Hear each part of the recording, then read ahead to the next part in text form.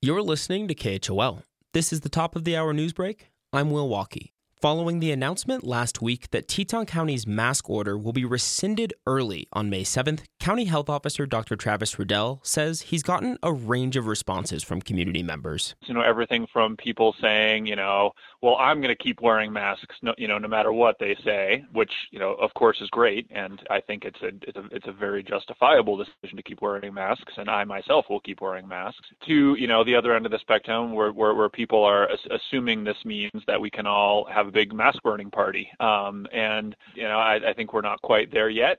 Riddell also says Teton County will continue to support individual businesses that want to keep requiring masks. And he still recommends people wear face coverings at indoor and large outdoor gatherings, primarily to protect immunocompromised community members. However, he also thinks low case numbers and high vaccination rates in recent weeks means it's time for the government to intervene less in people's lives. There will be a point where we need to move out of the emergency public health response phase of this into, what is likely going to be a long-term endemic COVID response. And at least in Teton County, it feels to me like that's the direction we're heading. Riddell says he hopes his decision to rescind the order remains permanent, but that he'll be monitoring case numbers and local hospital capacity just in case.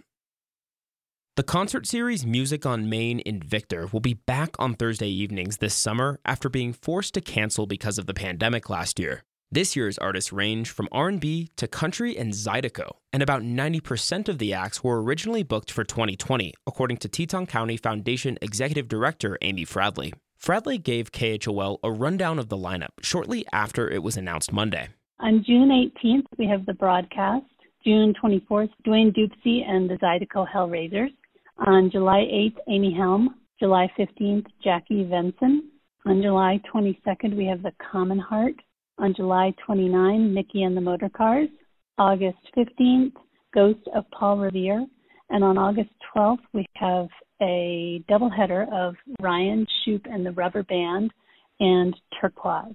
7 out of the 8 shows will also feature local opening bands, including Lonesome Gold, Inland Isle, and Strumbucket. As for COVID-19 protocols, Fradley says there will be some minor changes from previous years, like canned beer for sale instead of draft pours. We're going to be strongly requesting that people wear masks and try and social distance where they can.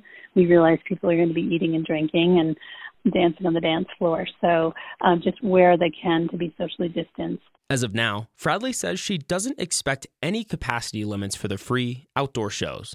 Will Walkie, KHOL News.